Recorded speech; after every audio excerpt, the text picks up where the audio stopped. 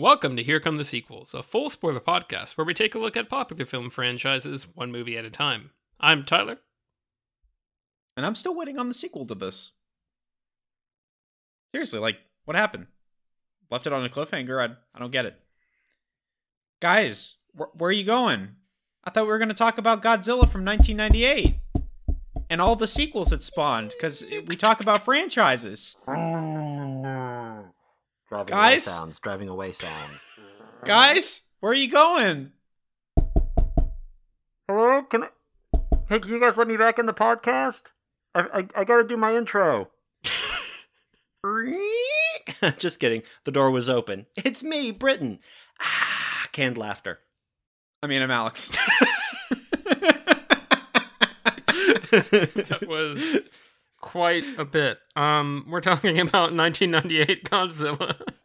It was probably funnier to us than it was to you. So Godzilla from 1998, directed by Roland Emmerich, has a 15% critic score on Rotten Tomatoes and a 28% audience score. Speaking of things liked more by the creators than the audience.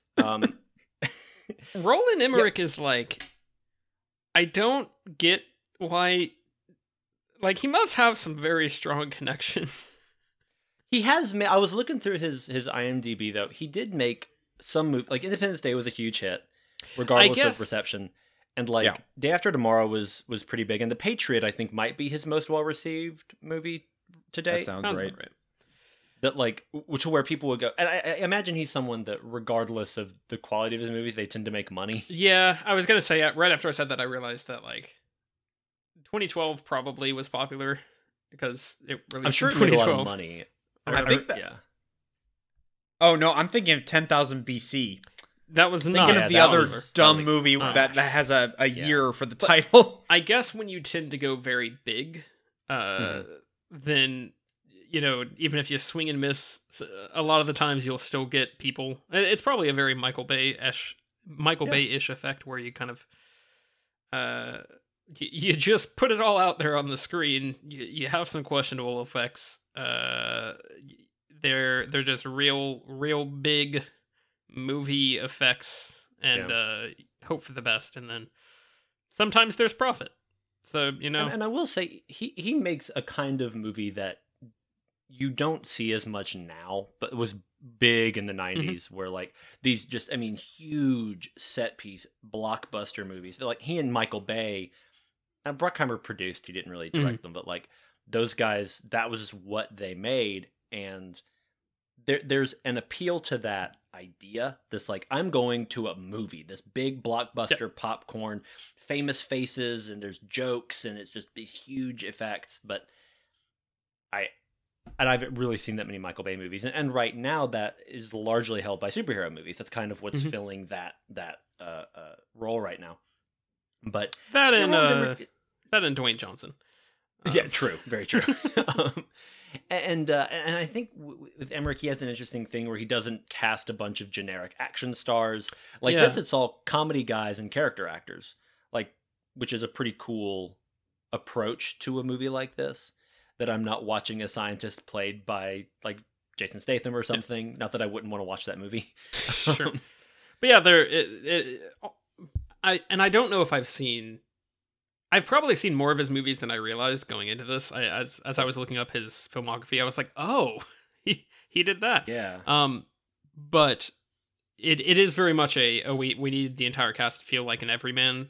We want it to be, it's a disaster movie, but it's happening to normal people. Right.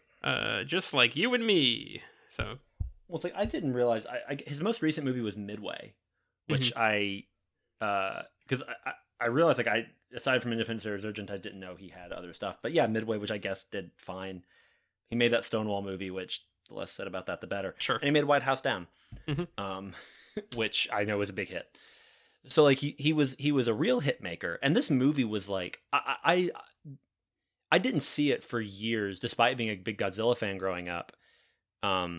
Yes, that's right. We're starting a new franchise. It's big monsters. I love it. Oh yeah. I guess we haven't clarified that. Yeah. Welcome to my dreamscape.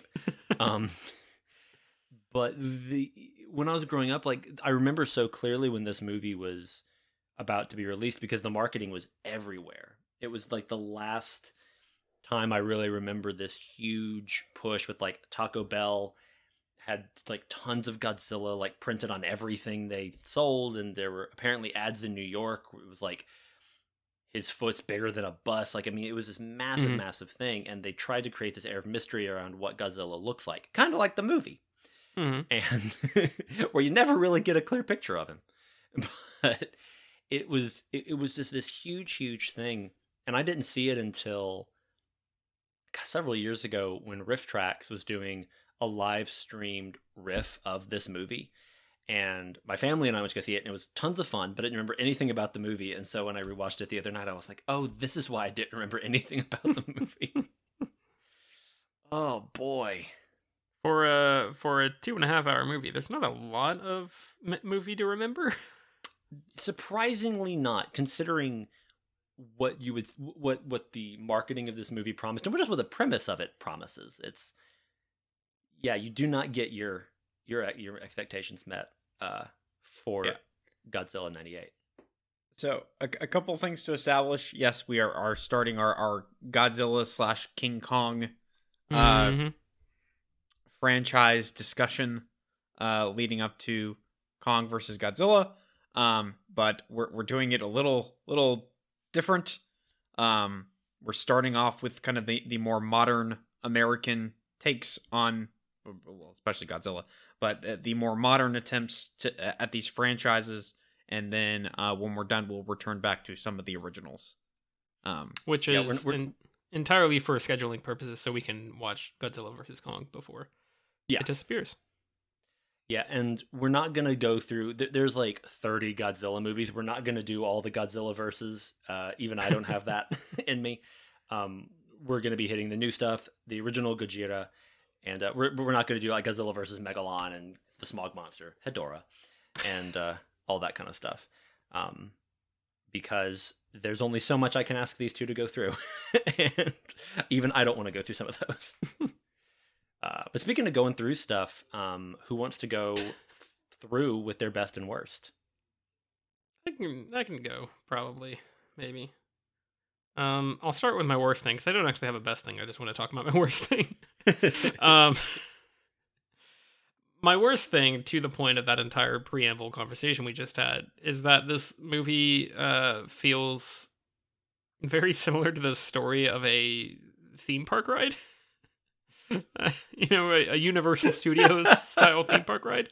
Hey, you want to talk about George Méliès over there, Scorsese? Basically, yeah.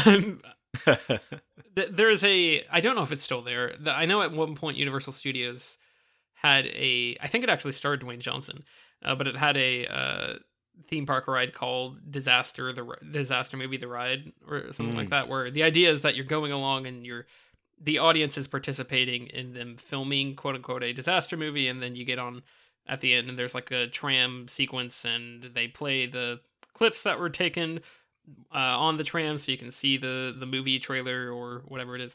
And this movie really, really feels like a movie that was like made up for something like that. Yeah. And there's not many redeeming qualities to make you interested in what's, it's not spectacular looking because the effects are all quite bad. And yeah, none of the characters feel compelling, and I'm covering a lot of things with this one point, but basically it does not feel like I'm watching a movie. Yeah. To go along with your Scorsese joke, Britton, Roland Emmerich is another famous Hollywood celeb who has openly bashed Marvel movies. So, okay. Scorsese's like, yeah, I just don't like Marvel movies very much, and then Roland Emmerich's over here, like, yeah, I agree, Scorsese. He's like, well, hold on. Actually, I'm just saying. So, Martin, I heard that at one point Roland wanted you to help sort of co-direct or advise on Independence Day Resurgence. Why did you not do that? Well, it just wasn't really the kind of movie I wanted to make at the time. See, I was going to throw the criticism that Emmerich's trying so hard to be Spielberg with this movie and with a lot of his movies. No, I was wrong. He's trying to be Scorsese. The movie is about New York. It's true. And there's that shot where Godzilla's where he just takes you all through Godzilla in the kitchen and they're playing whatever kind of song. We were all there. Godzilla, Rodan, Kamacuras, Kumanga, Hedorah. See, Godzilla Ghidorah. had this really nice way of cutting the fish when he would catch one. He would do it with his teeth. Finally, it would chip right away. No bone in the meat. So that way when he's feeding it to his baby, it would perfect system. What you don't realize is this whole movie, those helicopters chasing Godzilla, maybe they weren't even there. They might have just been Godzilla's paranoia. I'm not saying that Joe Pesci should not have been the lead in this, Oh, boy. but I'm totally saying that Joe Pesci should have played Totopoulos in this That movie. would have been really good, actually. Same dialogue, same everything, but with Joe Pesci. Speaking would've been weird. speaking of Totopoulos, an additional thing to add to this is that it has the humor of a theme park ride. Mhm. the And that jokes it's really bad. the jokes consist of making fun of the main character's name being Totopoulos. Sure. Which Like, and apparently, And people keep overcomplicating it, like, yeah, Mr. Sapatopoulos. And he's like, Well, it's Totopoulos. one of the crew who made the movie, his last name is Totopoulos.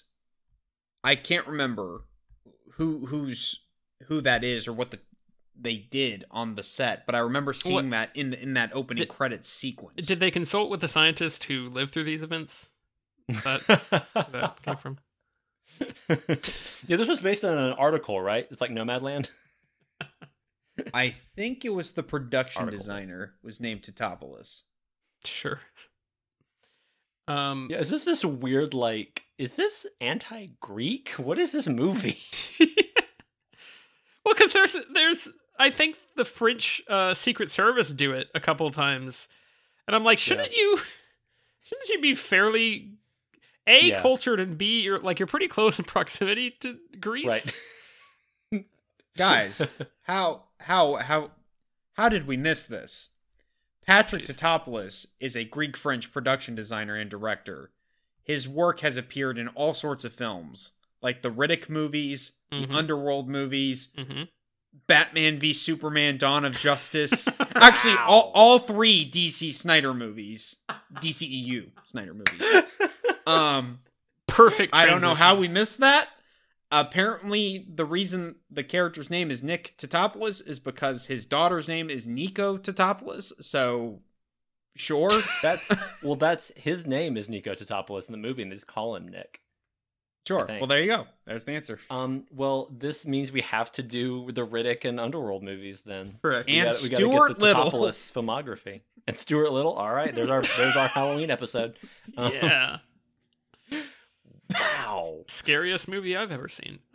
Look, remember when I said last time we were letting Snyder go and we would never talk about him again? What did this take? Less than 15 minutes of the next episode. Yeah, you're not wrong. Man, I can't wait to watch the Underworld movies and go, it's got that Totopoulos touch. Just that little... the top a touch.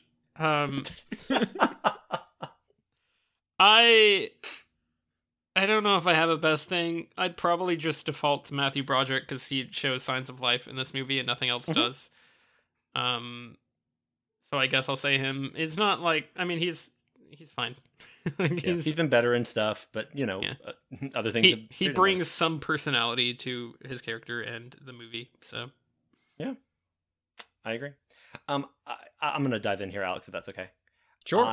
My like best thing- Godzilla diving into Exactly. the waters around New York. Yep, and the subway apparently. Yeah. My best thing about this movie is going to be the puppet effects for the baby Godzillas. They are not used enough, but when they're used, I think they look really good. I love a good practical effect, and I like that they occasionally chose to do that. And I also understand it's the CGI in this movie is a tough one because it was made in '98, and so of course it's dated. Mm-hmm. I really do understand that. But at the same time, there are other movies like this movie, which we'll talk about, wants to be Jurassic Park so bad, and that movie used CGI not as liberally, but much more effectively 5 years prior to this. So like, and the amount of money that must have gone into this movie, like, I really don't want to like. I don't want it to seem like I'm laughing at the 19th century for not having cars. You know what I mean? I get that technology was limited, but also it doesn't look good. The effects are pretty bad. But I think the practical effects work really nicely with the baby Godzillas. And as far as the worst thing, I mean, it's just like the movie, and it's, I don't know. I'm glad that we started with this one because I don't have that, like, I've seen Godzilla movies and I love them, but I'm glad I didn't watch this after having watched a Godzilla movie I really like. I'm glad we're kind of starting here. I guess I'm just going to go with the very immature digs at Roger Ebert and Gene Siskel. Yeah. So to set the stage here, the mayor of New York is called Mayor Ebert, and it's character actor Michael Lerner, great actor, and they've given him like a Roger Ebert hairstyle. He's got the big glasses. He's all of his campaign posters have him doing a thumbs up, and he comes out, he's doing a lot of thumbs up. But it's everything with him, he's super bumbling, and it's all fat jokes. He's constantly eating candy, and he has his like assistant whose name is Gene, who's a balding man like Gene Siskel. And it's just all of these really petty, pointed barbs at his critic, because I guess they had given a poor response to like Independence Day or something. Yeah, that's 100% it. And it's like, I feel like, I don't know. I understand if you're an artist and feel like a critic has been unfair to your work, being upset about that. I totally get it. But like, this movie goes so far with it. I'm like, at this point, you're I don't even know that you're being offensive. You're just being mean. Like, I'm offended by your mentality more than what you're actually doing. Well, I would like to throw in the counter argument. It doesn't go far enough with it. And Siskel and Ebert actually made this point when they were reviewing this, and they didn't like this either, of course. Sure. But they were like, if you're gonna like, if you have like a beef with us and you put us in your movie as like satirical characters and you're making fun of us, have Godzilla kill us in some crazy way. Like, have something happen aside from we're just there. It's weird. Yeah, that is a good point. I think Ebert would be genuinely honored to be killed by Godzilla in the movie, though. Having read a review of one of his reviews of Gamera, which is delightful. But yeah, I don't know. That just felt kind of like really roll it, really. Anytime Ratatouille, this is not. Yeah, anytime a big director tries to either satirize like film criticism or like they seem like very antagonistic towards film critics, like it never works. Like, yeah, between this and I'm thinking of A Lady in the Water. Sure. The M. Night Shyamalan movie has like a critic character who's like supposed to be completely despicable and they end up getting killed. Or even just like Kevin Smith after the response to Cop Out, how he kind of was just very reactionary to critics, and he was like, I don't make movies for critics. I don't want them watching any of my films. And it's like, well, they're the reason you got popular in the first place. Like, kind of a cop out, Kevin. I'm sure that's never been done before. But yeah, it's just super petty and immature. I completely agree with you. Yeah, it was just like a weird, but yeah, it was bonkers. Yeah, Alex, what are yours? Real quick, to be clear, Brittany, because I want to circle back to a point you made. I am making fun of the 18th century for not having cars. I think they're quite silly. How dare Stupid you knucklehead not be able to, go more than a couple miles without, having to let the horses off the hook to do their bodily functions, and like just the whole thing. Get some cars, guys. Come on. Amateur hour. You got wheels, you got oil, just put them together. Put them together, man. You got yourself a tasty engine. Anyway. So for any of our time hopping 18th century listeners, you got burned. Much like the fossil fuels you could use to make cars, idiots. We got to get that climate change started early, dang it. Come on, guys. Think how far we could be. gotta We bump could all those be half numbers alien up. right now. We could have adapted weird gills. That's what's going to happen, right? That's what climate change is leading to. Yeah, I think so. Alex, I'm buying time for you to think of a best and worst thing. No, it's okay. No, I would rather listen to this than continue to talk about this movie, so it's completely fine. I guess I'll just start briefly with my history with Roland Emmerich movies. I've only seen a couple of them. I've seen Independence Day, and then I saw Day After Tomorrow in theaters and haven't seen it since. I know Roland Emmerich almost as like a meme, just because like internet film culture always makes fun of him, and like the Red Letter Media guys do not like him at all. So that's kind of where I'm coming at this. So I don't really have a whole lot of experience with Roland Emmerich films at large, aside from the couple that I mentioned. And then also, aside from the 2014 Godzilla, this is the only other one that I have seen at this point. So, Britton, it'll be interesting kind of picking your brain throughout this, just because I based on my awareness, this is like a complete abomination of like Godzilla lore and just treatment of him and respecting Toho and kind of everything that Godzilla means. Yeah, I have thoughts. Yeah. So that's where I'm coming at this from. My best thing, it was tough to come up with something. I had to watch this in 3 different settings, and it wasn't the type of thing where I'm tired. I'll come back to it. And no, it was like, this is like a chore to get through. Yeah. My best thing is, oh, sorry, go ahead. Yeah. Finish this, and then we can discuss how it ranks up with some other very slow Sure. movies we've watched.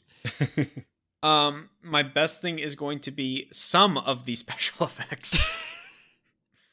Because I couldn't think of anything. I was like you said, some of the animatronic baby Godzillas were kind of neat. Yeah. Some of the miniatures of like when the city's getting destroyed and buildings are collapsing. Some of that was neat when you were taking out the gaudy Godzilla design and the dumb CG helicopters.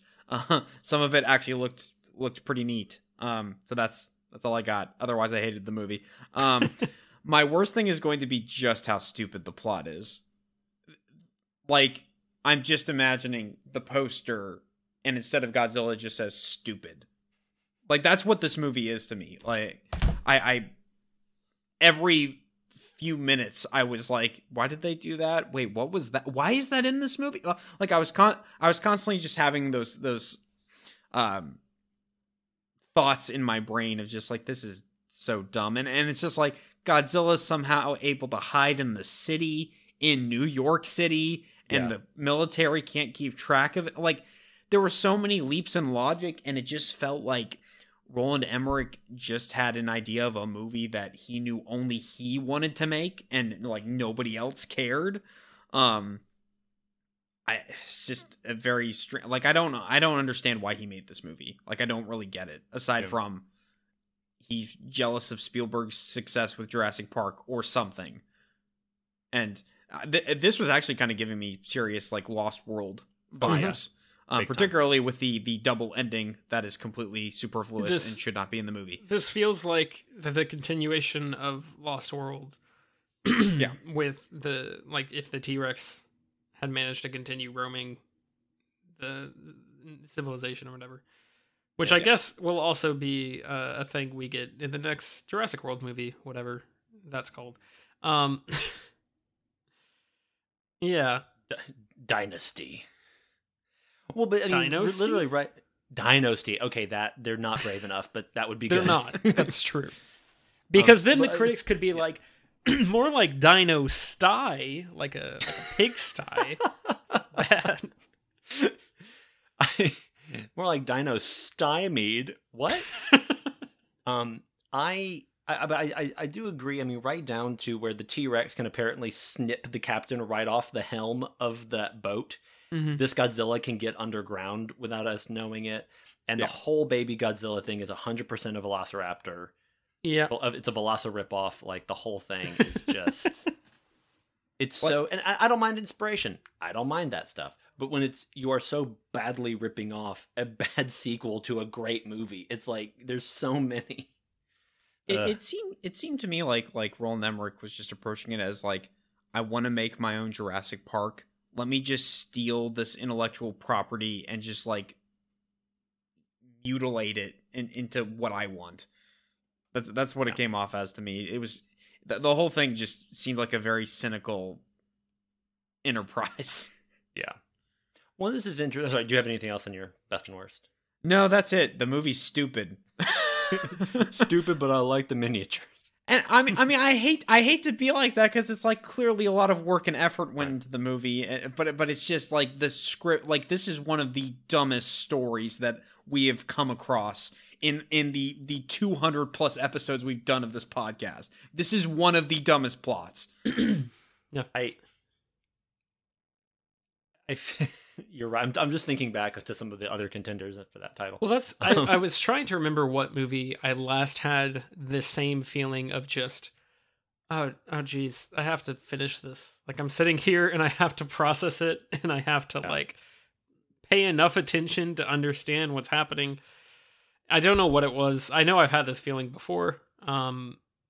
But yeah, it was rough. I spent much of the movie updating the Here Come the Sequels composer list because I noticed this was the score was made by David Arnold, and I did not like it very much. Huh.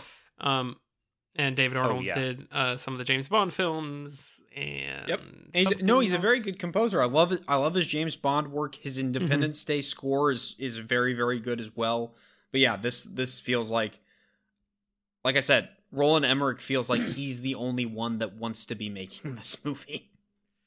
Godzilla is such an interesting thing to. We talk about this a lot, I think, on this show, or we have talked about it before in terms of rebooting a character, and we talked about that recently with Superman. Obviously, we've talked about it with Batman a lot, but even just down to Crystal Skull versus the other Indiana Jones movies. Like, this is endemic in this podcast that we talk about how characters get reimagined over time. The thing about Godzilla is, when he started out, it was an allegorical film about the bombings, the bombings of Japan during World War II. Like that's what Godzilla was when it was first released. Very quickly, it turned into just kaiju destruction movies, which is fine. I have no problem with that. And so it's interesting to watch this and be like, well, it's not like they took this intellectual thing and then dumbed it down. They just took a thing that's supposed to be dumb fun and then made it not fun.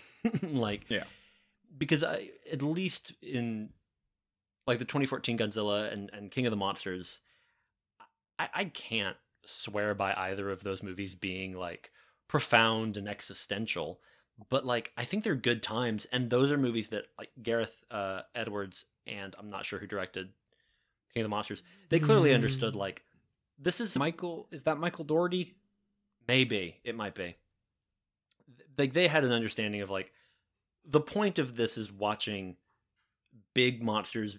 It's about how big they are and about the destruction and the awe of it. And this movie didn't seem to really understand what's imposing about Godzilla or what's potentially scary, not literally scary, but like haunting about him in a way. And like, it's the original Godzilla is it's the confrontation with nuclear warfare, and ever since then it's like it's this massive thing that's out of our control, and we're just sort of trying to reroute it, because we can't stop this act of nature. And this is just like, oh no, he's a big lizard that we're gonna try to shoot a lot. But also, he's not even that big, and he looks so bad. Like, it's such a bad design for the monster. Like, the head is so unwieldy and huge. And Britton, how familiar are you with the production of this one? Not. Okay, because I could be completely wrong on this. I want to say Toho, when they were like selling the film rights for like an American version, they said you cannot mess with the design of Godzilla. Like, that was one of their rules. And then when they realized that they had messed with the design, they were too far along in production to change it. I could be wrong on that, but that is my understanding of why Godzilla looks like this. It's basically Roland Emmerich going, I want him to look like a T-Rex, okay? Right. And Godzilla is this big, unwieldy, chunky thing. Like, he's not... that's part of this fun. But also, this is a Godzilla where he doesn't even have radioactive breath. He kind of does fire breath once or twice, but I could never tell if he was breathing fire or somehow making something explode and breathing the fire towards them. I don't know. Right. Which is a point that's like a microcosm of something that happens a lot in this film, where it's hard to understand if this is supposed to be an impact moment. Because that's a scene where he's breathing and a car explodes, and at first, watching it, my first thought was, "What did that car just explode for no reason?" And then I realized, oh, they're doing fire breath, maybe. Yeah. And there's just so many moments where it's impossible to tell if it kind of goes along with the comedy, that the comedy is so half-hearted. Most of the time, it's just very hard to tell when the movie wants you to feel something or wants you to laugh at something or anything. So much of the movie is like walking on eggshells, trying to figure out if there's going to be an actual attempt to have this be a big plot beat or even a fan servicey type beat, versus just, I don't know, I shot it. Right. The film, it's such a weirdly filmed movie. Yes. Yeah. It is a movie that so this is something we're going to confront this maybe in every movie in this franchise, but there's going to be a lot of reveal shots, right? Where we're going to get this thing of, hey, here's Godzilla, here's Kong, here's Mothra or whatever. And we're going to see a lot of them, probably, hopefully not to too varying of degrees. But I clearly remember the shot in 2014 where they fully go, all right, here he is. Here's Godzilla, and it's great. I mean, I remember really, really liking that part. There's no establishing shot of him in this movie. There's no, like, definitive, and here's Godzilla. You see his spines, and then he kind of lumbers clumsily into a frame, and then later you're like, okay, there he is, and then you just see his feet. Eventually you get them all in one frame, but there's never a definitive moment where, like, this is the iconic, this is the shot where we finally show you Godzilla in this movie. And so you never really know that there's no awe, there's no attempt at it really in this movie, and there's no sort of majesty to how huge this guy is, which is, I mean, I was glad that Gareth Edwards directed, well, not to get off on a tangent for another episode, but like something I think he does really well is show scale. And I think he does that in Rogue One really nicely, and he does it in Godzilla really nicely. But there's just so much of like, how big is he, and what does he really look like? I don't, just give me a nice, clean, clear shot of my friend. It's also, you mentioned the sort of I don't know what they're doing to Toho. The fact that somebody, like a Japanese survivor of a Godzilla attack, knows to call him Gojira, and then they know to translate that to Godzilla, which I don't know if that's how that happened in real life. That all feels really weird. Well, it's weird because my guess is that originally the American version of the original film was like, oh, we need a cooler name than this because Gojira doesn't sound like something that we'd use in America. Oh, Godzilla, big god lizard. Like, you know. We're already refilming it to have an American actor in the movie. I did not realize this. Gojira is a combination of the words, and I don't know what the exact words are, but it's the Japanese words for, I think it was like whale and something else. I might have to look it up. Whalezilla, got it. Whalezilla. Jeez, now that's gonna bother me. God whale. Because I literally was just reading this instead of watching the movie. But basically, my assumption is that was an American marketing thing. That was we're going to change the name. Whereas in the movie, our reporter lady character calls him Gojira because that's what the Japanese called it, and somehow her boss misinterprets that as Godzilla. Yeah, it's like, no, that's not how language changes work. Like, it's a thing that could happen. But it Yeah, would but not second happen play- from one person being like, "Oh, hey, I've completely just Right. A Just- real quick game of telephone. just like butchered his name." Yeah, it's such a strange element.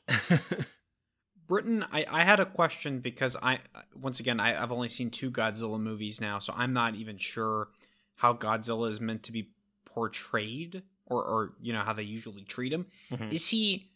Is he normally the antagonist? Is he an anti-hero? Like Gorilla unless is the other word. Sorry to interrupt, which was really No. interesting because King Kong. It's a combination of gorilla and whale. Or Interesting. portmanteau. that is cool. So Unless Mothra's there, Godzilla's the good guy, which is a problem I had with Mothra. No, it's Godzilla. I mean, because initially Godzilla was the antagonist, right? He was nuclear power. Ever since then, he just kind of is. In the 2014 Godzilla, they have a nice twist on it where they say he's neither good nor evil. He's balance. right. He's just there to keep things level. So sometimes that means helping us. Sometimes that means hurting us. He's just kind of a big monster. Well, the reason I'm asking is for most of this movie they treat him as a villain. Yes, and ultimately, in this movie he is, and in the original Gojira, I believe he is as well. And I think it's only as the movies go on and you start getting like alien monsters showing up and other kaiju start appearing that are definitely evil, that they start going, we need to get Godzilla. And even then, not necessarily because Godzilla's like, hey humans, I really like you. As Tracy Morgan famously said, I know Godzilla doesn't care what humans do. And I think that Godzilla is just like, oh, you woke me up. Hey, there's another big guy being mean. I don't know, beat him up. Like, he's just he just is, Well, going along with kind of the movie's tone and not even understanding what we're supposed to get out of certain scenes, it seemed like we were almost going for like he's a misunderstood monster in this. Yeah. In a couple of places, but it was so bare bones in how it was approached. It's like Matthew Broderick has a couple of like moments where he longingly stares at Godzilla. Right. And kind of feels bad for him, but he never brings that up in dialogue afterwards. He's never like, maybe there's an alternate solution. Maybe we can kind of just steer him away. Maybe something can be done. Like, I was so confused about that, and that's why I was wondering, like, is this something else that Emmerich has butchered in terms of how he's portrayed? Because I couldn't even tell how he was meant to be portrayed. Which is fascinating because that cuts so close to King Kong in terms of King Kong being a monster that they've dragged away from his home, and they've made him do something he was never meant to do. But yeah, especially Matthew Broderick's character makes that really unclear because he is trying to be the animal expert because he knows worms and radioactivity. And he's the one who says, oh, we could try the Godzilla's probably looking for, or the lizard, I guess, is probably looking for food, so we need to draw it out with bait or whatever. And so he makes these arguments that are based on, oh, this is just a wild animal that we can't, it's not really necessarily in control, it's acting on instinct. But he never supplies the rest of that argument to say, oh, he's such a beautiful creature, and it's a shame we have to do this. He never even expresses remorse other than through his expressions directly. And then at the end of the movie, when spoilers, they kill Godzilla, he looks at Godzilla for a second, and then he's like, all right, well, that's all the nuance we got today. And then he just straight up turns around and never looks back.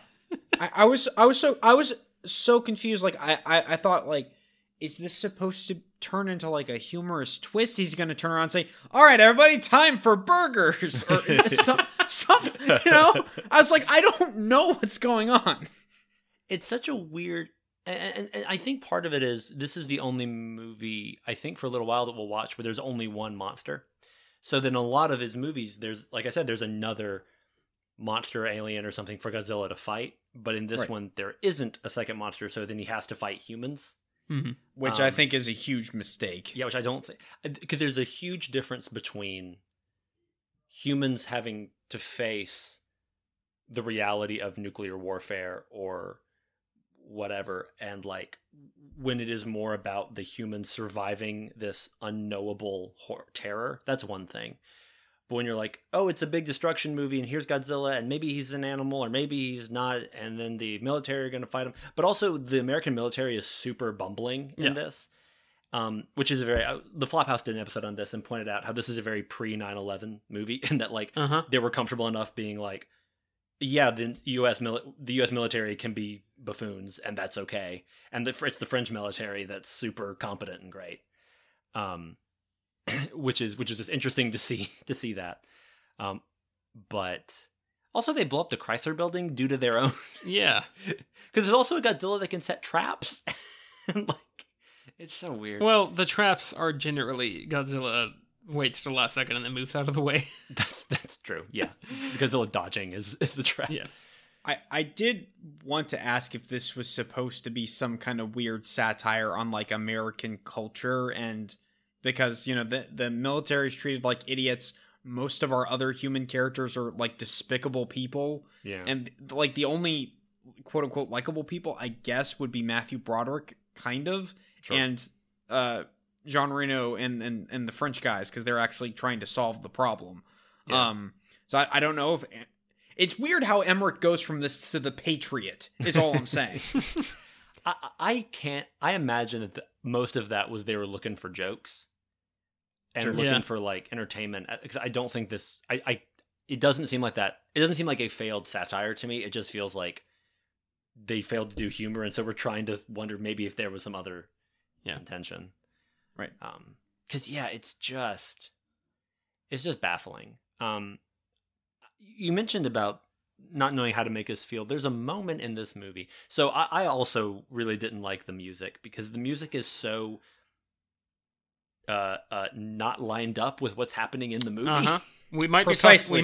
I might be thinking of the moment you're about to talk about. So go ahead. I'm curious. I hope we're all thinking of the same moment. So there's a couple of them. So we might not be, but there's a moment where our female lead, Maria Pitillo, we're thinking of the same moment. She's the assistant to Harry Shearer, one of 3 Simpsons voice actors in the movie, and she wants to be a reporter, and she's got to be this whole thing.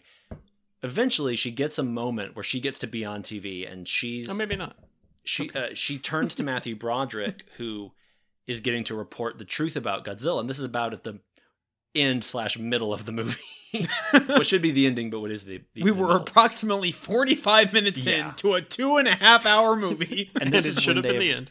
This is after the baby Godzillas have hatched, which we got to talk about Godzilla being able to reproduce asexually. But we've got there's all the baby Godzillas, and Broderick is basically telling New York, "Hey, there are these baby Zillas, and we need to blow up Madison Square Garden. Billy Joel can't be allowed to do his dark work anymore. But we have to blow up Madison Square Garden. And if we don't, these creatures are going to get out here, and they're going to look for food, and the city's going to be lost to these lizards." It's a moment of what's supposed to be, I think, great terror, because they're cutting to all of these different people around the city, military bases and neighbors and shopkeepers and the news guy from Watchmen. Like, everybody is seeing this, but the music they're playing is this like beautiful, hopeful, like, wow, she's a reporter now. They took the music, the cue from the Bill Pullman's like presidential speech from Independence Day, where he's like, "We're gonna fight them and celebrate our Independence Day," and everybody starts cheering and whatever. They took that, and it's over a scene where it's constantly cutting to, there's like swarms of little Godzillas that are gonna kill us all. It's this hopeful, gentle score that's supposed to feel so triumphant, but then everything he's saying is, we're doomed if we don't destroy this treasured New York landmark. Yeah. And it was so, I genuinely, at that point, I was like, I don't know what I'm supposed to be feeling movie. Like, this is crazy. Destroy the landmark and kill the people inside who are trying to completely help save everyone. Two what was thoughts. the moment y'all were thinking of? 2 thoughts. Go ahead, good. Was that it? I was thinking of that moment. I have a different moment. First thought, I seen Godzilla go out on Broadway. Second thought, I was thinking Only the Good Die Young would be playing as the planes fly in and blow up the stadium. and Billy Joel is there, and he's just like, yeah. rock into the Godzilla babies. The other the moment I thought you were talking about was also with the reporter lady, but it was at the beginning of the movie. She is trying to get like an assignment or something like that from her boss. And he's like, oh, well, if you come over to my apartment, then we can talk about it. And she's like, but you're married. And like, that's awful. Like, I'm not going to do that. And he's like, well, I guess you don't want the job. And the music that plays after that is like this playful sort of, I can't, it's hard to describe it. And it almost makes sense knowing that this movie's 20 years old. But it's a very playful comedic line, like melody. Yeah. Trigger, whatever. And I was watching it and just I don't know if maybe nobody would have noticed that at the time, but it's rough now because I was like, that's not a funny like silly thing to. Yeah, no, that's a very that's not cool, guys. It was just shocking, like how much the music did not. It was almost like it was on purpose that it didn't line up at all. Yeah, talking of our human characters, it's an odd thing because I don't really know that anyone in the movie is necessarily bad. I actually kind of liked that our female lead. Obviously, she's also the love interest for Matthew Broderick, but that's really not her main storyline. Like, it really is just her wanting to be a reporter and pursuing her career.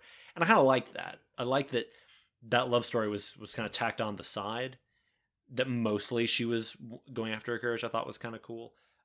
It's maybe offset by Hank Azaria's wife, who just spends the whole time screaming as a New Yorker. Hank Azaria, who plays a character whose name is Animal, and who talks like this: "Hey, Bo, way!" He's way over New Yorking it. The greatest tragedy in this movie is that at no point does somebody throw like a pizza box at Godzilla and say, "Hey, you mess with one of us, you mess with all of us." Hey. What are you talking about? That was Billy Joel up on top of the stadium. Maybe there should have been a scene where when Godzilla falls, all the people on the subway like lift him up and carry him down. This movie They're moving all the cranes so the Godzilla can destroy them more easily. Look at him. He's just a kid, no older than my son. They're talking about Godzilla. Yes. This movie would be so much better if the main lead was Billy Joel. I don't care if he can't act. Like, it would just... Yeah. Billy Joel and Joe Pesci. They're oh man, buddy cop movie. I did want to comment briefly on the love romance subplot of the movie because I absolutely hated it.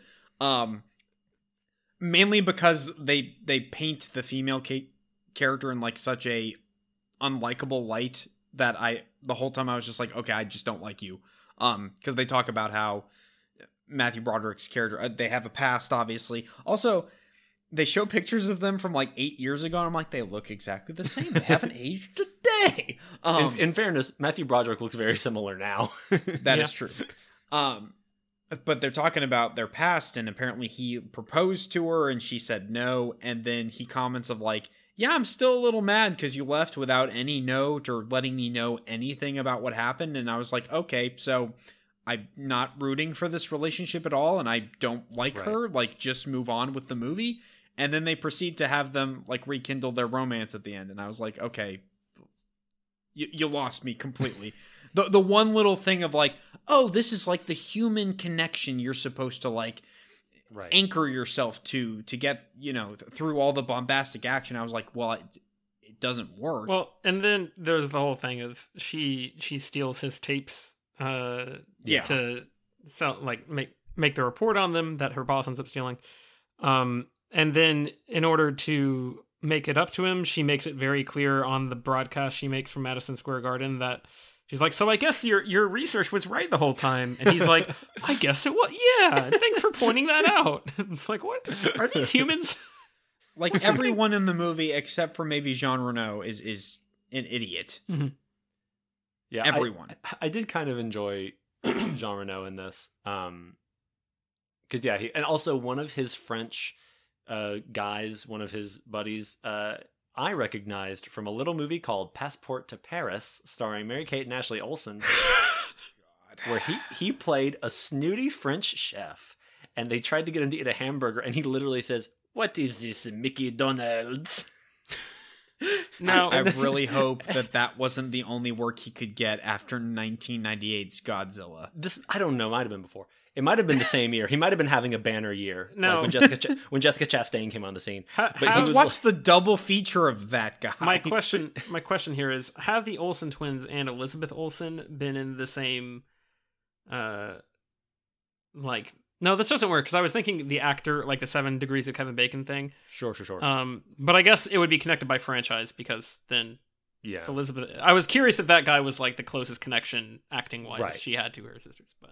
Well, I believe that she probably made an appearance like a baby in one of their Okay. like videos or something. But there's also a part of that scene where he says he's trying to eat the hamburger with a fork and knife, and they go, no, you eat it with your hands, hamburger. That's why it's called a hamburger, hands, hamburger. And I was like 8 going, that is not why that is called that, Mary-Kate and Ashley. But it made me happy to see him. In the Pink Panther with Steve Martin. Probably. Or this movie. Also, the constant joke that Jean Reno wants coffee, but they don't do it right in New York is weird. Yeah. Well, that's the weird thing. It's not just one-off gags. Right. Because a one-off gag cannot work, but it's a one-off. We just move past it. We move on. Not all jokes are going to land in a comedy. But there are so many running gags. And it's like, oh, you have no jokes. You have like 5 and you just cycle through them over and over again. Right. That Totopoulos joke, I was banging my head against the wall. You were like, how do they not understand what he's saying? I'm like, Totopoulos is not a difficult name to say. Like, it's not even like, there's not a logic to it.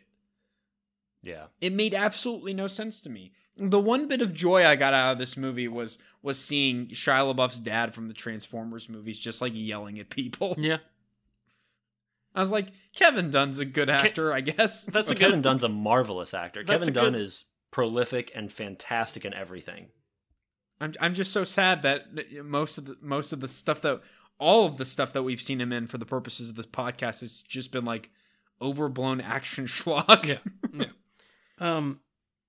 I want to talk about the big triumphant ending before we actually talk about the other fake endings in the movie, because when they finally kill Godzilla. Oh, you want to talk about like 0.5% of the movie before we get to the other 97% that happened after it? No. I want to talk about the 0.5% that at the end of the movie, and then not talk about the rest of the ending, which is like a solid 70% of the movie. Okay. I was breaking down my percentages wrong. Yes. I apologize. When they kill Godzilla, there's this big classic disaster movie, action movie, whatever you want to call it, montage where everyone's like celebrating. And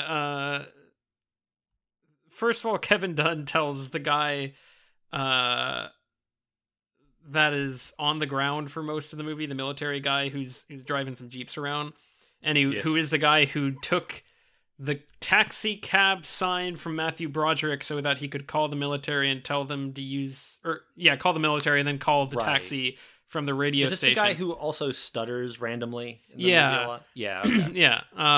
Okay. Kevin Dunn is telling that guy like, man, that was a great job. That was a great job, man. And like, he's not the one who shot down Godzilla. Like, there were planes that did that. And Matthew Broderick came up with the plan. And like, that was a weird beat. And then, the lady who is the second lady in this movie to call Matthew Broderick hot, right? Who is like the other, I guess, scientist lady or assistant lady. I don't know what. I feel bad for not remembering her name or the reporter lady's name, but I'm not saying that because I specifically don't remember theirs, because I don't remember anybody's name of this movie except for Totopoulos. Could not have told you his first name without you guys mentioning it.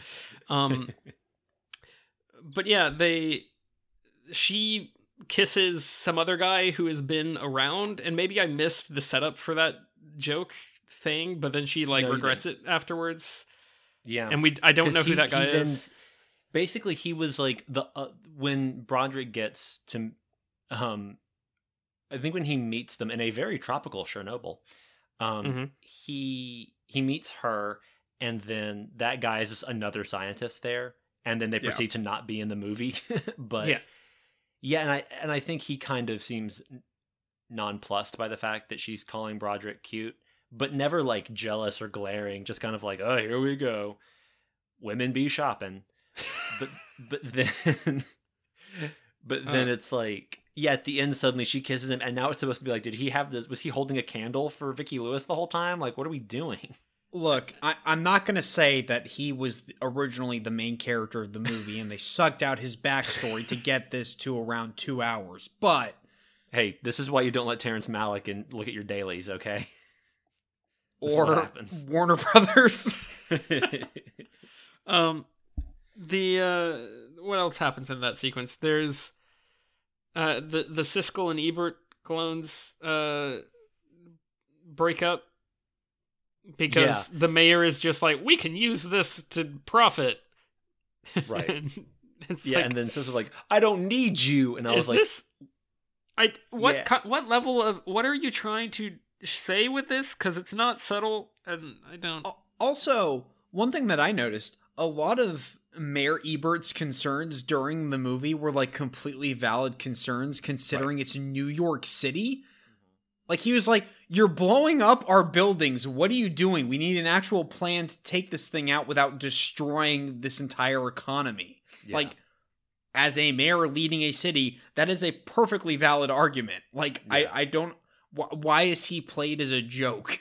Yeah. I don't get it. Well, and I don't know if that moment was, like, maybe Gene Siskel was slightly nicer to an Emmerich movie, and so Emmerich was like, I'll let you get... You'll come off okay, Gene.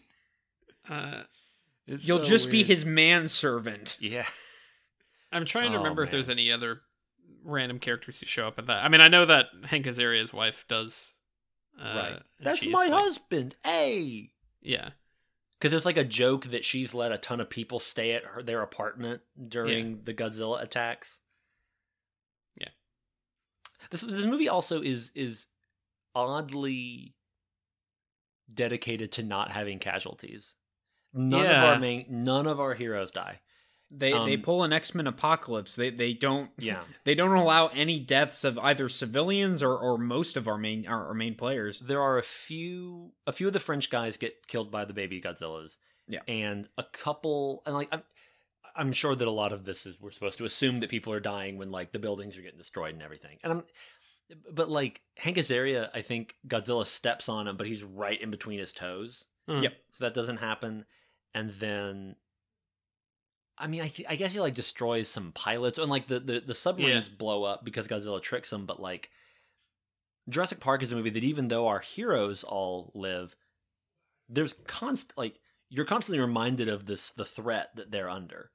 That like, and we talked about how Lost World kills way too many people. It's too much of a bloodbath. But like Jurassic Park 1 balances it really beautifully. It's like, we're not going to kill the kids, and you're not going to lose the protagonists, but we are constantly reminding you in different, creative, interesting ways that this is a scary, dangerous situation by killing these other characters. And this movie, it's like, you don't need to remind me that this is bad because there's a giant monster destroying things, only sometimes, because he just frequently disappears. But you do need to set me I need to know that there are stakes. Like, I need to know that you're willing to kill humans in this movie. Well, that goes back into the tone problems. I mean, is this supposed to be a goofball comedy, or is it supposed to be an end of the world disaster movie? The movie wants it both ways. Like, I don't think you can have a movie that's like this dark and dreary with the color palette, and it's just always raining and there's so much destruction, and have it be a goofball comedy. I don't think that works.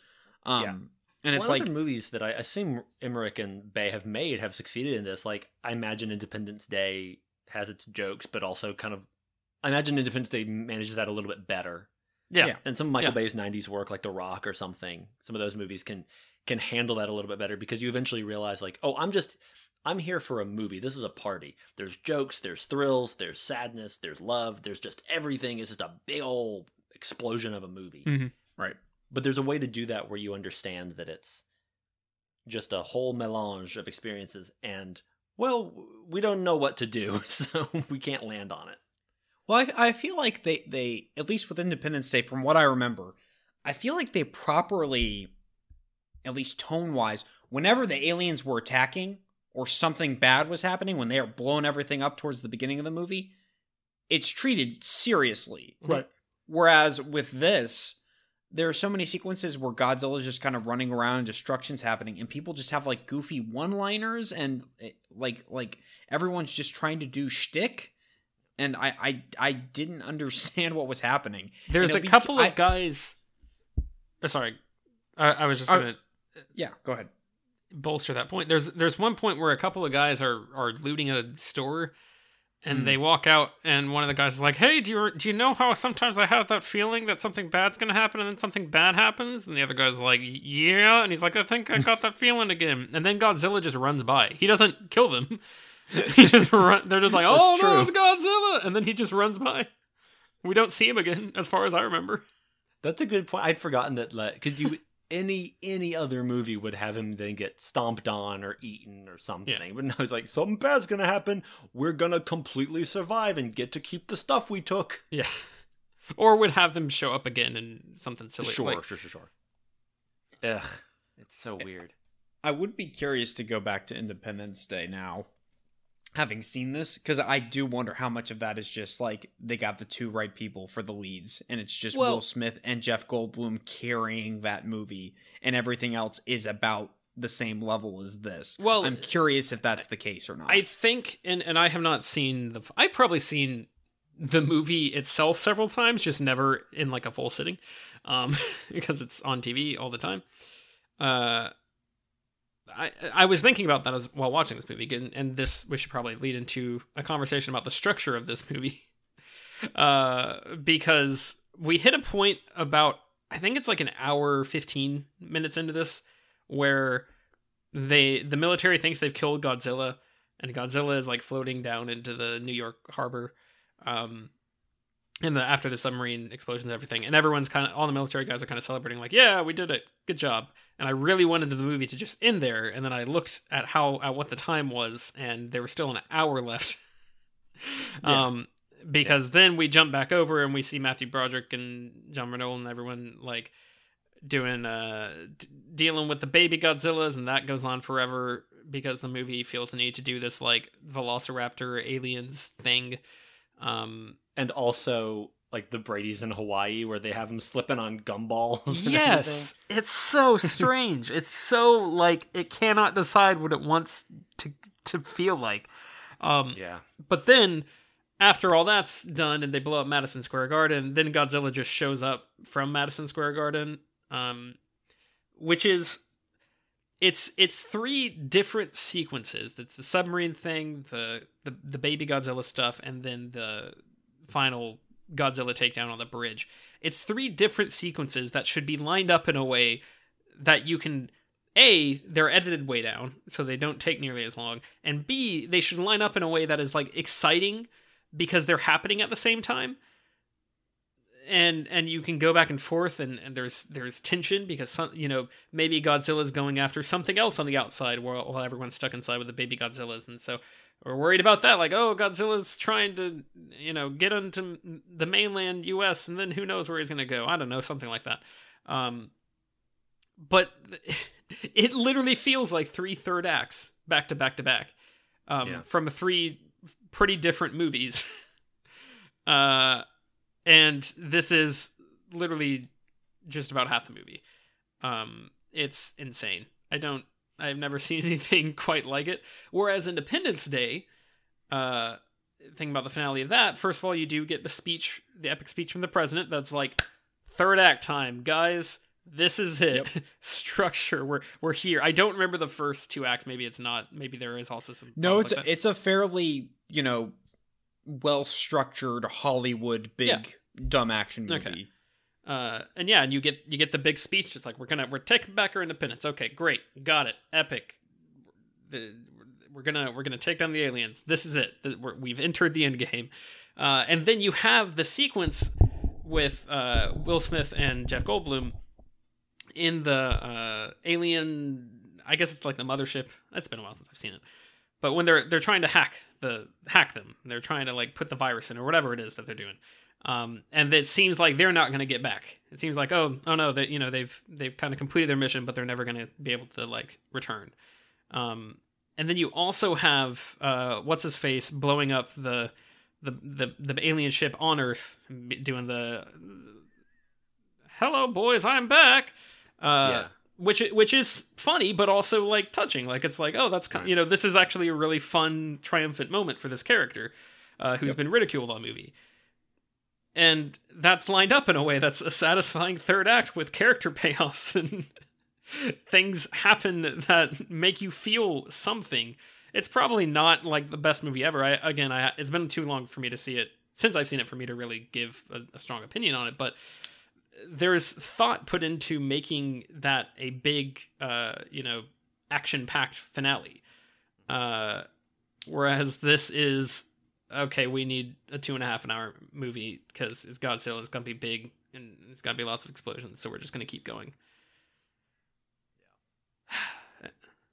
I noticed, too, there's something that kind of frustrated me with the... Okay, during the Baby Godzilla Mall stadium sequence, they constantly get by the Baby Godzillas simply because the Baby Godzillas just decide not to attack them. There's a part where they're just like dodging around them, but they get to this like atrium, I guess, and they're on top of the staircase, and the bottom is just flooded with Baby Godzillas. There's tons of them. They're like, I don't know how we're going to do this. And Jean Reno's like, don't worry, this is a video game. And he shoots one of the chandeliers down and it crashes, and that makes all the Godzillas jump back. So they can, and apparently they just don't come near it. So then he gets to the first one, he shoots down the second one, and they make their way across that way. But it was literally like in a video game where they went, okay, if you have a torch, light the torch, and then the spiders will move away, and you can go through the level. We got a little Lego Indiana Jones 2 action going on here. Honestly, it was, but it wasn't a matter of like, oh, they're, if we shoot the thing, I don't know, or if we light this thing, they'll be blinded so they can't see us. We can skip by. It's really just, we shoot a chandelier down, and then that'll clear the Godzilla babies out, but they just kind of back up, and then the heroes run by them, and they're just kind of like, whoa, broken glass. I'm not getting over there. Are you kidding me? Come on. We're not insured. They're pretty dinky chandeliers too. Yeah. they're almost not chandeliers. They're kind of just like light fixtures. Yes. They're not as big as the Baby Godzillas, as opposed to if there was this big grand chandelier and they drop it and maybe it's got lights and so it catches on fire when it lands, Phantom of the Opera style or something. It's like, and then I would have loved if dodge through the wreckage. I need someone on the internet to re-edit Phantom of the Opera where it's exactly the same, but when he drops the chandelier, there's one Baby Godzilla at that fancy party who's like, whoa. So like in the crowd when they're all like, oh my goodness, oh Jean-Luc, there's one Baby Godzilla like with a little like masquerade mask who's just appalled. Oh, I'm getting out of here. Yeah, the Baby Godzillas are not aggressive in much of the film. And I understand visual effects limited, of course. There's something almost more frightening about a human-sized monster, because Godzilla, it's like, oh, he's just destroying things rampantly, but if we kind of get out of his area of effect, he's not going to target me. But that one, that can see me and chase me and fit through the door, and that can like... That was why the Velociraptors are scarier in Jurassic Park, is because they're smart and they can reason and open doors. But that is a scarier thing than like, how do I get away from this giant beast? I don't know. It's different. But that whole section is just weird. But then when Godzilla does arrive out of Madison Square Garden, somehow one of Godzilla's babies is on the ground, dead. And then, like a baby Ewok, Godzilla has to like nudge it, or a dead Ewok, not a baby Ewok. And it's this moment of like, are we supposed to be sad? Like, Godzilla now has feelings and is not just a rampant chaos machine. I don't know. Also, what did you guys think about Godzilla being... They never just outright say Godzilla's female, because even then they were afraid of the internet. Even then they knew. Like, if we do this, we're going to ruin a lot of childhoods in about 15 years. So we can't. But it doesn't bother me that if they change Godzilla's gender. Godzilla doesn't need a gender to be Godzilla. But clearly it was just a way to engineer a raptor sequence. But, like, I don't know, did you guys have thoughts about the fact that Godzilla was reproducing asexually?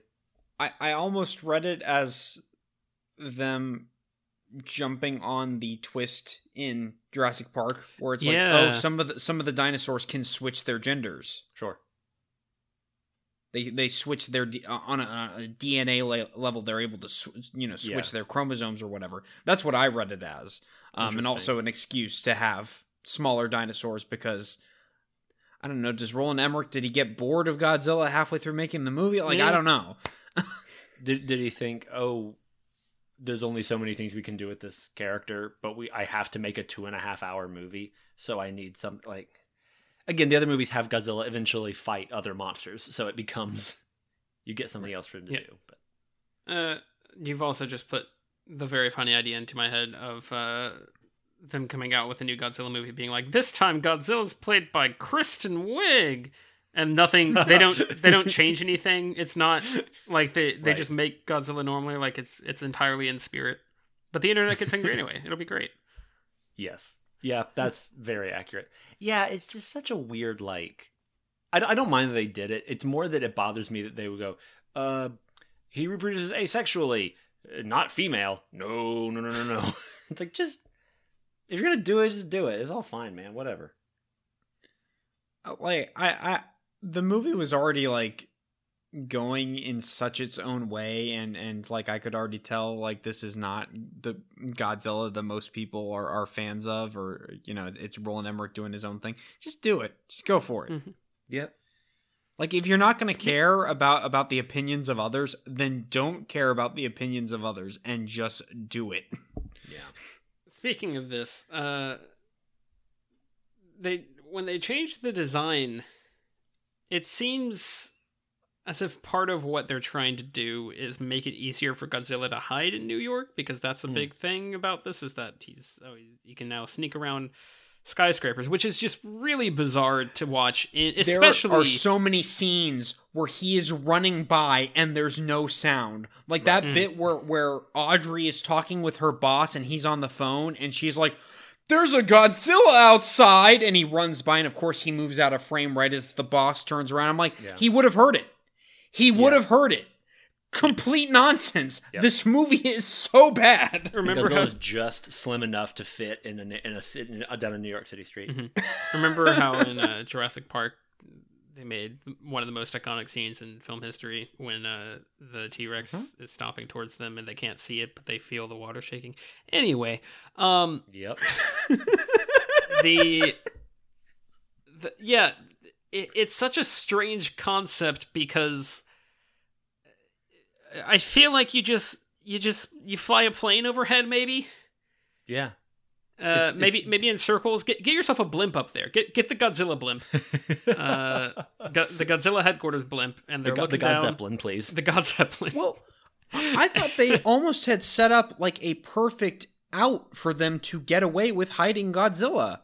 With the storm, with the weather, with it always raining. If they had said like it's like a tropical storm or like a typhoon or something, then they could get away with, well, we can't send our news helicopters or the military helicopters. They can't fly right now. Right. So he's able, once all the New Yorkers evacuate the city, he's able to just roam as he pleases.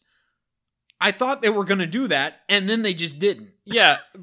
And also, there are times where they don't know where he is, and it's broad daylight. Yeah. And so that's also not a thing they thought about. Not to risk spoiling Obscene and King of the Monsters, but that movie seems to have a much clearer idea of what, again, not how it would actually happen, because I don't like that argument about movies, because movies aren't real. Mm-hmm. But within the world of that movie, what happens when a certain type of kaiju is close enough to the ground, and how that affects the ground, and what happens to the buildings nearby, and that heightens everything. Whereas opposed to this, we're just like supposed to constantly ignore that Godzilla can just sneak around things and climb up the Chrysler building and jump off of it, and there's so little damage done. And again, I understand effects and stuff. But also the newer movies do a nice job of like, whenever Godzilla needs to escape, he just goes back into the ocean. Yeah. It's like we just have him attack coastal towns, and then he leaves. Which... And it's like, okay, well, he's in the ocean now. Which would be fine if they're just like, we can't find him underwater. Yeah. We don't know where he's gone. He's so fast. He swam away. Oh no, he's back. Oh, he's rampaging. Yep. Oh no, he's gone again. Like, you could do something like that without too much difficulty. Yep. It would have been great. You mentioned Godzilla just roaming around in abandoned New York. It would have been awesome if you had like this montage of Godzilla walking and there's like all the neon signs and he's like, wow, NYC. And he's like looking at all the marquees and he's got like a big I love New York hat. And he's like, hey, New York, can you get Letterman back? I really want to go to a Letterman taping. That would be awesome. You can, whoever's the guest is fine. I really just want to see Dave. Godzilla discovers the magic of shopping malls and just like Flock of Seagulls plays while he's just roaming around an empty mall. He walks up to like the whatever theater has the Lion King playing. He's like, ugh, no one in town. I still gotta wait for a ticket. Still sold out. I can't believe this. Yeah, and he just then looks he's at like, cats and just walks away. And there's a lot of cream cheese, New York stuff. I also do like that this movie has an entire, and I do mean entire because it's essentially a movie, length car chase involving a taxi escaping Godzilla. And I really was hoping at the end there was going to be some kind of line about like, and that's why you don't mess with a New York cab. Yeah. But they don't. Well, this is the thing, is that how much better would that be if there was just a random dude? Like there's one, if you're trying to make this a little more silly while also giving you some tension. What if they just somehow hail the taxi? I feel like that would be more entertaining if there's just this random guy who's driving them around. And he's played by like get Jeff Goldblum in here. You got connections. And then he's just like, y'all from out of town? Or, what is that? Oh my. Oh, that's very frightening. Oh, don't want to get there. Ooh, your shirt is that by Cuna? Oh my goodness. Well, I think in a movie like this, or similar to this, that reminds me of Die Hard, where you have the character of Argyle, who's Bruce Willis's driver, to get there. And then he's kind of just stuck in the basement, just chilling in his limo for the whole movie. Yeah. You need that kind of character in this. But instead, they turn everyone into that character, because everyone's a comedian, apparently. Yeah. And they're arguing about directions, because New Yorkers. And that's my point, is that they don't do anything with the fact that, yes, it's a taxi. There's not a point where they say, You defeated Godzilla with a New York taxi, because he gives him the sign and everything. You could do something with that, but they don't. There's nothing about it other than it is a taxi, and at that point, make it a sillier vehicle. Do something, so that it's not just like, they're driving around a taxi. I guess that's. I appreciate when I can watch a movie that doesn't go for the obvious joke and finds a new angle on something, but this movie, it skips the obvious jokes for things that aren't really jokes, and then they won't let go of them. Yeah. It's like, what if the mayor was this one film critic I don't like? And what if no one got his easy to understand name and wanted coffee? What? It's just what so if much. Guys, what if we made a movie where we ruined a beloved character and every other character in the movie is an idiot? I think we've got big money on our hands. $1 billion opening weekend. If you guys had to ruin one character in a movie like this, what would you choose? You can't choose Tom and Jerry.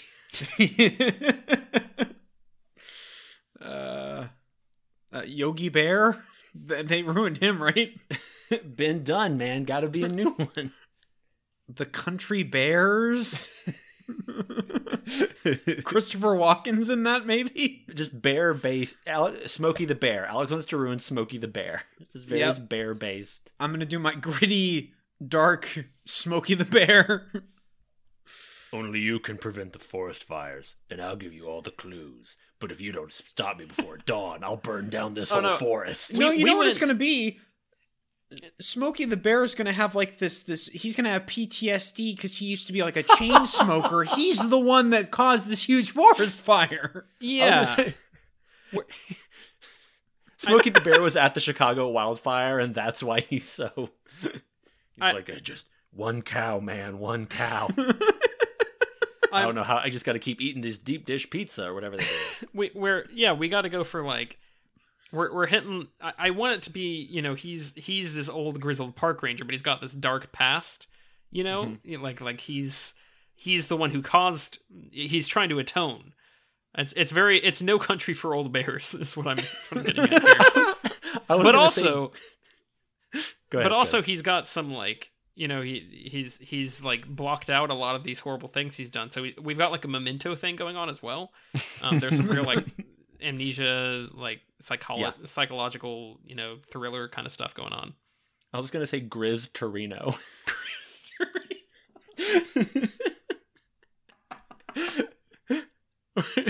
But maybe franchise. Maybe that's the Yogi origin story where Yogi's all grizzled, but Boo Boo's like, Hey, I live next door and would love to hang out with you. How do we work Get this? off my tree. Who else? Who else? And as I ask who else, I realize the obvious answer is Winnie the Pooh. Can we put into the I don't even know what to call this. Something Bear cinematic universe. I don't know what. But if it's No Country for Old Bears, Winnie the Pooh is 100% Tommy Lee Jones. That's very true. Well, I dreamed I was floating up and disguising myself as a rain cloud, and what happened? Piglet's like, what happened, Pooh? Then I woke up. He's into the movie. He's that, or he's Javier Bardem. You mean Heffalump Bardem? Because I was thinking Javier Bardem would be the bear from The Revenant. Also possible. I don't know if that's the angle we're going for here. But I was going to say he's Javier Bardem because then instead of he drinks the milk, but it's the honey. Oh yeah, he's got the honey chart. You have to understand what I have to know what I stand to lose. Everything. Call it. But I also like the idea of like, well, Pooh Bear what happened with all those heffalumps? I mean, certainly made an impression on me. I also think that the Care Bears are in it. Can I like I need to reverse engineer an acronym for this because I want to figure out like what I feel like the name of this is like the Bears intended for children's entertainment turned into grisly old men cinematic universe. But like I want to create like a backronym out of that, and I don't know what that would be. I'm gonna have to put a pin in this, and then I will bring my that'll be my homework, and I'll let you guys know what I've decided next week. Can Goldilocks be the Nick Fury of this universe, who's trying to bring all the bears together? And once at the end of the first like Bear Avengers movie, she goes, "That was just right." Maybe that's what she says. Like when they're about to go into battle, they're like, you think we don't have the whole team, and then it's like the Care Bears and Winnie the Pooh and everybody, and then like I don't know who's another bear. The Bearstein Bears. The Bearstein Bears. Teddy Ruxpin like airdrops in, and Teddy Ruxpin shows up and like pushes his button and he like records something, and Goldilocks goes, "Huh, and that's just right." And it is Charlize Theron. The Berenstain Bears are the X-Men of the cinematic universe. I think the Care Bears are the X-Men, and the Berenstain Bears are the Russian family from Justice League.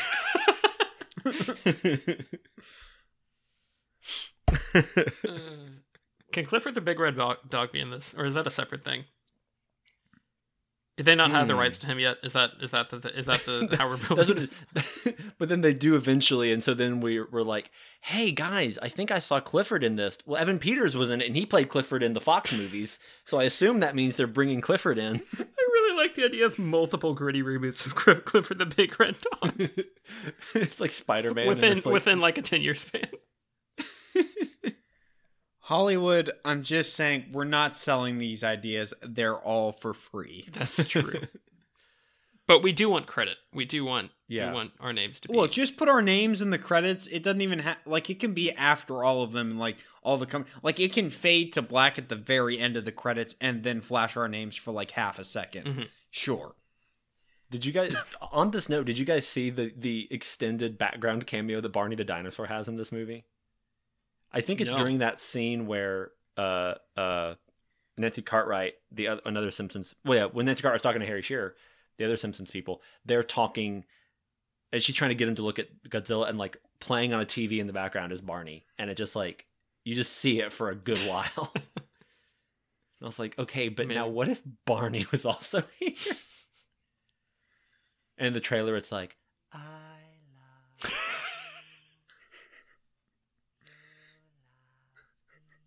And it's like creeping up the stairs or something.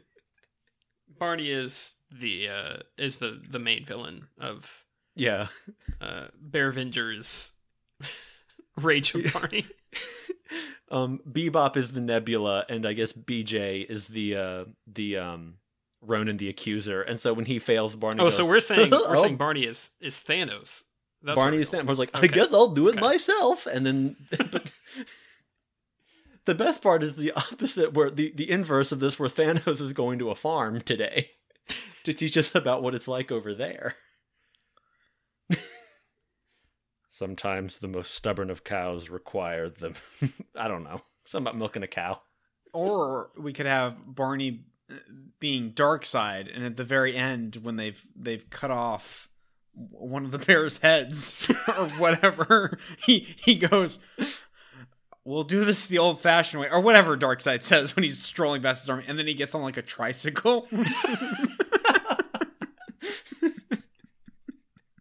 Okay, but now I really want the tricycle cut of Zack Snyder's Justice League, where Darkseid is like, "We'll use the old ways," and then he just I want it to be the exact same movie. It's just at the very end, instead of the giant bat tank from Dark Knight Returns, it's Ben Affleck Batman standing on top of a tricycle.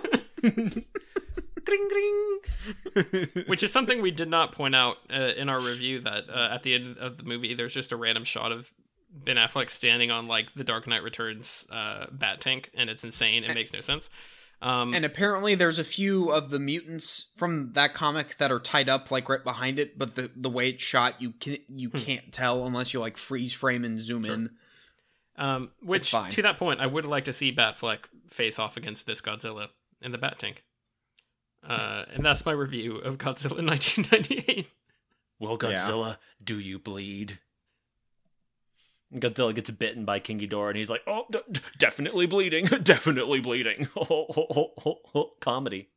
I think my last note that I'll have for this before we get into grades is that Toho, apparently in one of their later films, they brought out this Godzilla, and the real Godzilla kills him almost immediately. Yes. That in like Godzilla Final Wars, it's like a 45-second fight. It's kind of like in Jurassic World, when the T-Rex smashes through the Spinosaurus. Yeah. Mm-hmm. It's like that, but they really, really lean into it. Yeah. One of my favorite Godzilla moments, real quick, is in, I believe it's called Godzilla 2000, where he fights this big alien thing named Ogra. And Ogra, like, just bites Godzilla's head, and it's like, Godzilla is like fully in Ogra, like down to like past his shoulders, and I guess Ogra's like trying to swallow him or something, and then Godzilla's spines light up and he blows Ogra up from inside by using his radioactive breath, and it's awesome, and I love him. Yeah, so grades. I can't imagine what you guys are doing, but what are you giving the movie? I was considering F-, but I'll just go with F. Same. It's not well, sorry, give yours first, Britton, and then we'll. I think I'm gonna go F as well. I was really gonna try to make it a D- because like I just did an F for Man of Steel, and I didn't want to do too many of those. But I was like, the only like thing I feel like this movie does genuinely well is some puppet effects, and that's just not enough. Like if this were a badly done movie, but with all done with puppetry or something, or if it was a lot more practical effects, and I was like, well, it doesn't work, but I really loved looking at it, which there are plenty of movies like that from the 80s.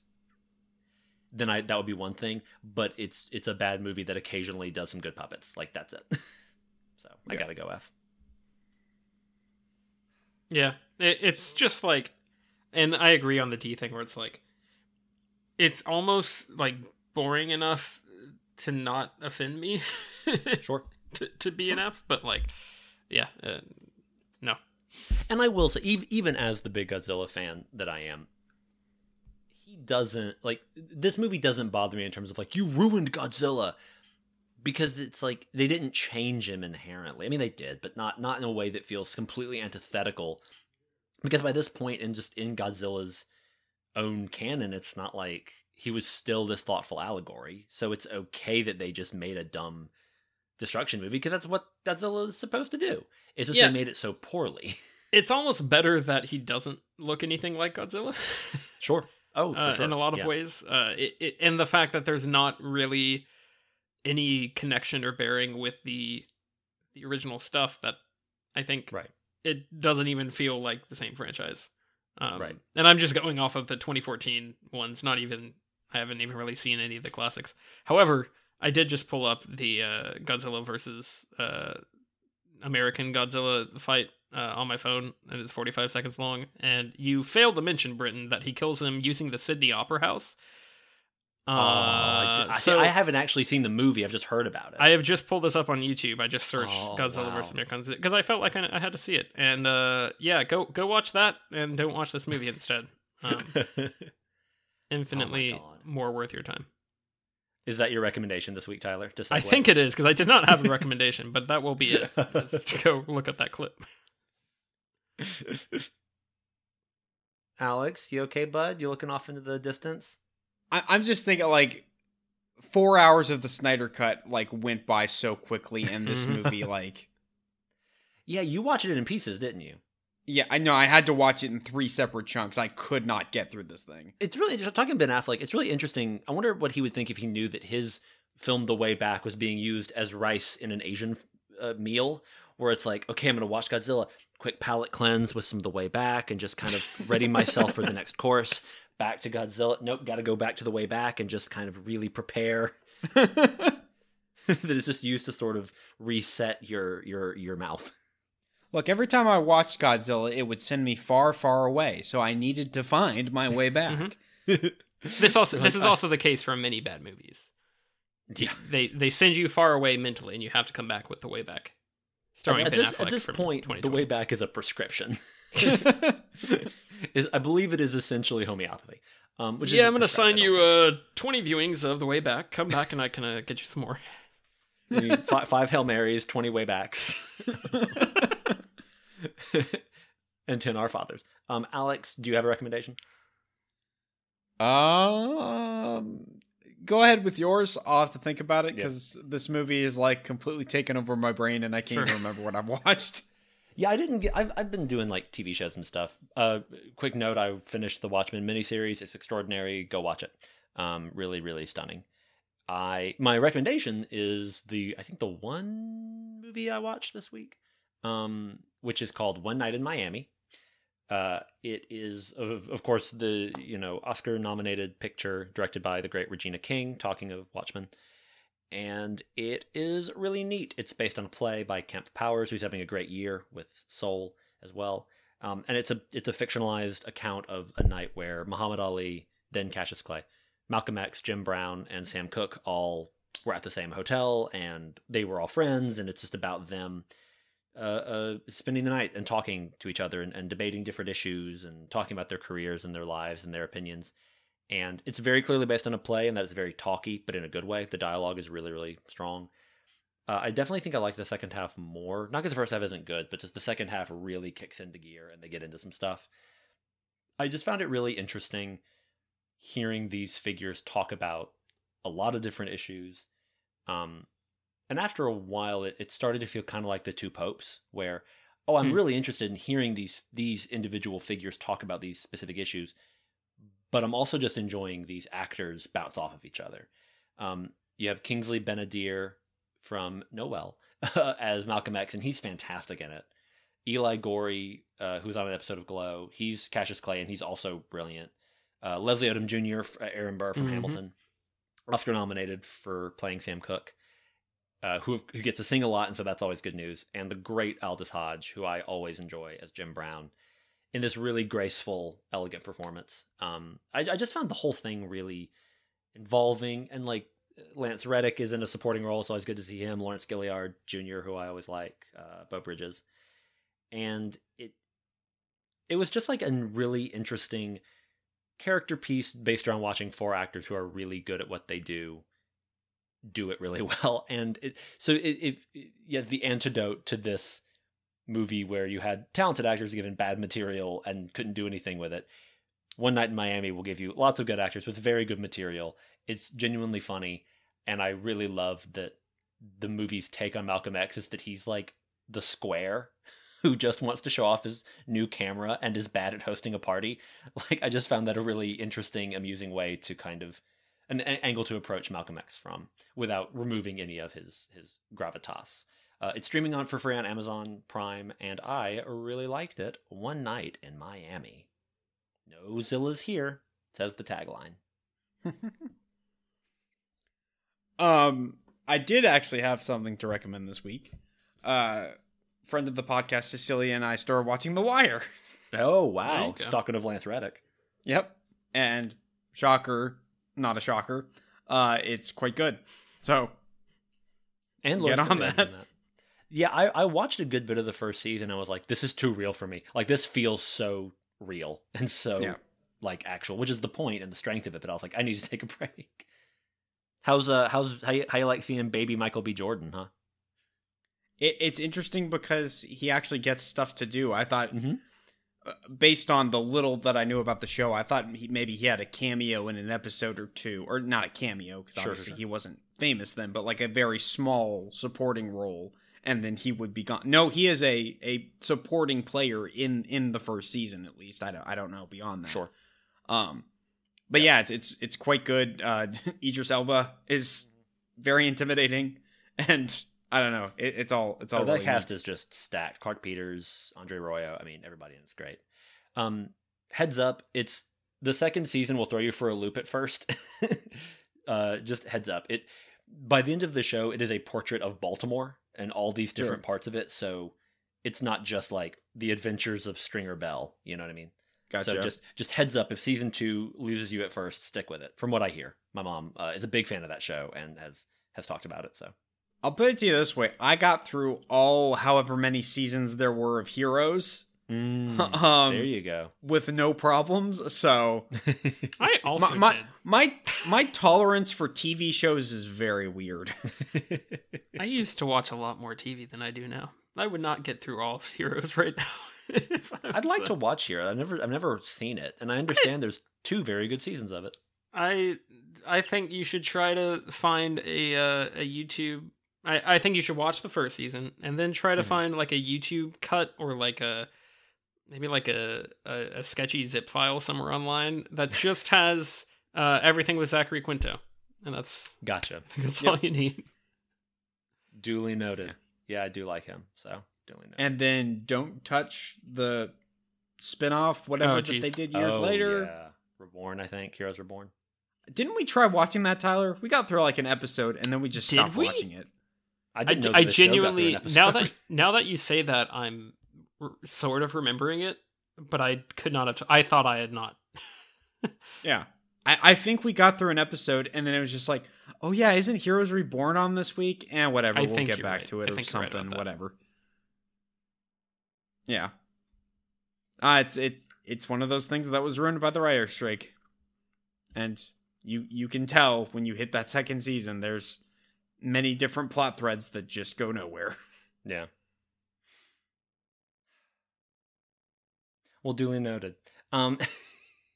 So next week, so just to give people kind of the overview of how we're doing this franchise. Next week we're going to do the 2005 King Kong. We're going in chronological order, and then when we've caught up with the new Godzilla vs. Kong, we're going to go back and check out some of the originals. So we're not going to do the like 1976, I think, King Kong. Mm. We're not going to do all the various Godzilla versuses, like I mentioned, but we're going to hit Peter Jackson, King Kong, the current slate of Godzilla and Kong movies, and back to the originals. it'll be an interesting time. I think it's gonna be really fun. Now that this one's out of the way, I'm looking forward to all of these movies to one degree or another.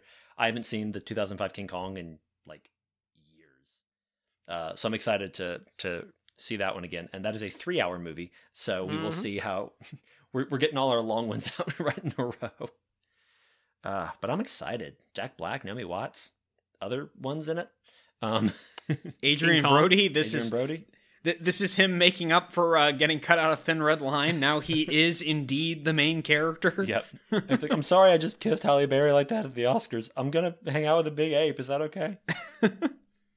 So that one will be, I think that'll be an interesting and fun time.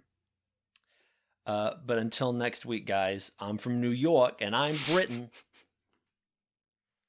I've been Alex. Tyler, have you signed us off yet? No, we haven't. Oh my goodness, I'm sorry. I just got so excited about I've been Tyler, and you can find us on herecomethesequels.blogspot.com. You can find us on Twitter at HCTsequels.